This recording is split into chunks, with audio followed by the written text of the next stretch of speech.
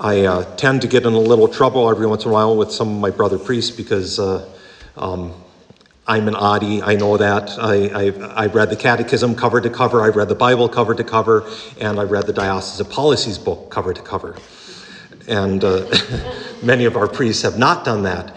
But in that policy book, that helps us to understand what good practice is, what the Diocese of New Ulm, the bishops, have said, how they want us to function. And I find in their wisdom, and I get in trouble with some other people too. As I was driving here today, I realized I've sought forgiveness or whatever, but I was at a meeting in a parish and they wanted to do a big project and they didn't have the money, and I said, well, you have to have 75% of the money on hand. See, that's in the Diocesan Policy book. I know that. And you're not going to get a yes from anyone. And one of them stood up and he started swearing at me, and he told me where I could put that policy book, and it wasn't a pleasant place, and stormed out.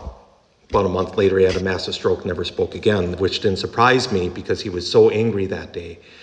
But had the parish done what they wanted to do, they would have been in major, major trouble because the economy turned and they wouldn't have raised the money that they thought they were going to raise. And they would have been in debt for a long time. So from what I understand, anyway, I was left the parish shortly after that too. I was only serving there on a very interim basis. But it has the law. Sometimes if we see the law is there to protect us, we begin to have a different attitude towards it. If we see it's there to squelch us, squelch our freedoms or whatever it is, well, then we might rebel against it. And Moses really wants us to have that understanding. The law is there to protect us. The law is there to help us. And, of course, Deuteronomy, and we'll have another list of the commandments, the 10 commandments.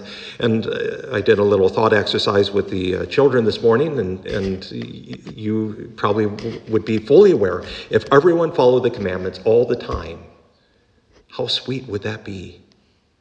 There'd be no more killing, no more lying, no more gossip, no more deceit. We would instantaneously honor those in charge of us. Sometimes it's hard, sometimes it's easy. We would get along with one another. We would have a good life. And Moses is using that understanding that, look, if we live these laws out, people are going to say, wow, what a wise people. And what a good and holy God to have given them that law. And the aftermath of that, of course, is I need to look at this. I need to follow this law too because it is good. And that's, with that understanding, we might understand why some find it easier to take Jesus' words. And with the other understanding that the law is there to squelch us, squelch our freedom or whatever it is, we might understand why people are, great, Christ is here, that law gets set aside. We don't have to follow that law anymore. Well, they would never say it that way, but that's really what they're saying, that Christ comes to abolish the law, or I can live without the law. You know, as Catholics, as Christians, as those who the Holy Spirit dwells in, we don't live without the law. We live fulfilling the law in its fullness and going that step beyond of realizing, as I said on Sunday, that the commandment, thou shalt not commit adultery, is extended. We shouldn't even look at each other with lust.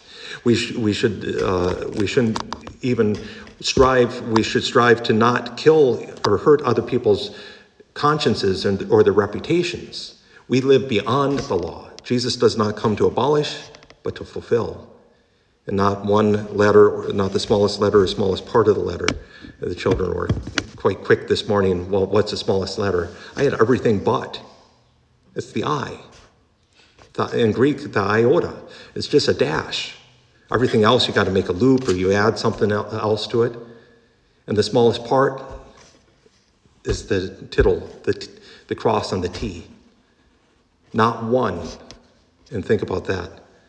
How a T and an I is just that little dash that makes all the difference. Not even that little dash. If you remove that little dash, it throws all sorts of words into flux. Although iod would be pretty good. Sorry, Todd. But not one, not even the smallest letter their smallest part of the letter of the law is set aside in Christ, but fulfilled, all of it fulfilled. This day, during this Lenten season, perhaps it's good for us to reflect, what is my relationship to the law?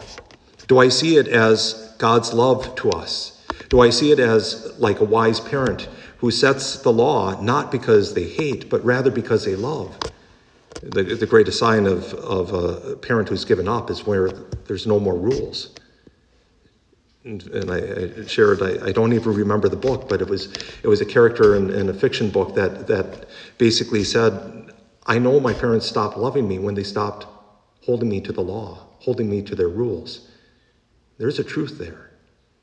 Do we see the law as God's love to help us to live in communion with one another? More importantly, live in right relationship with him?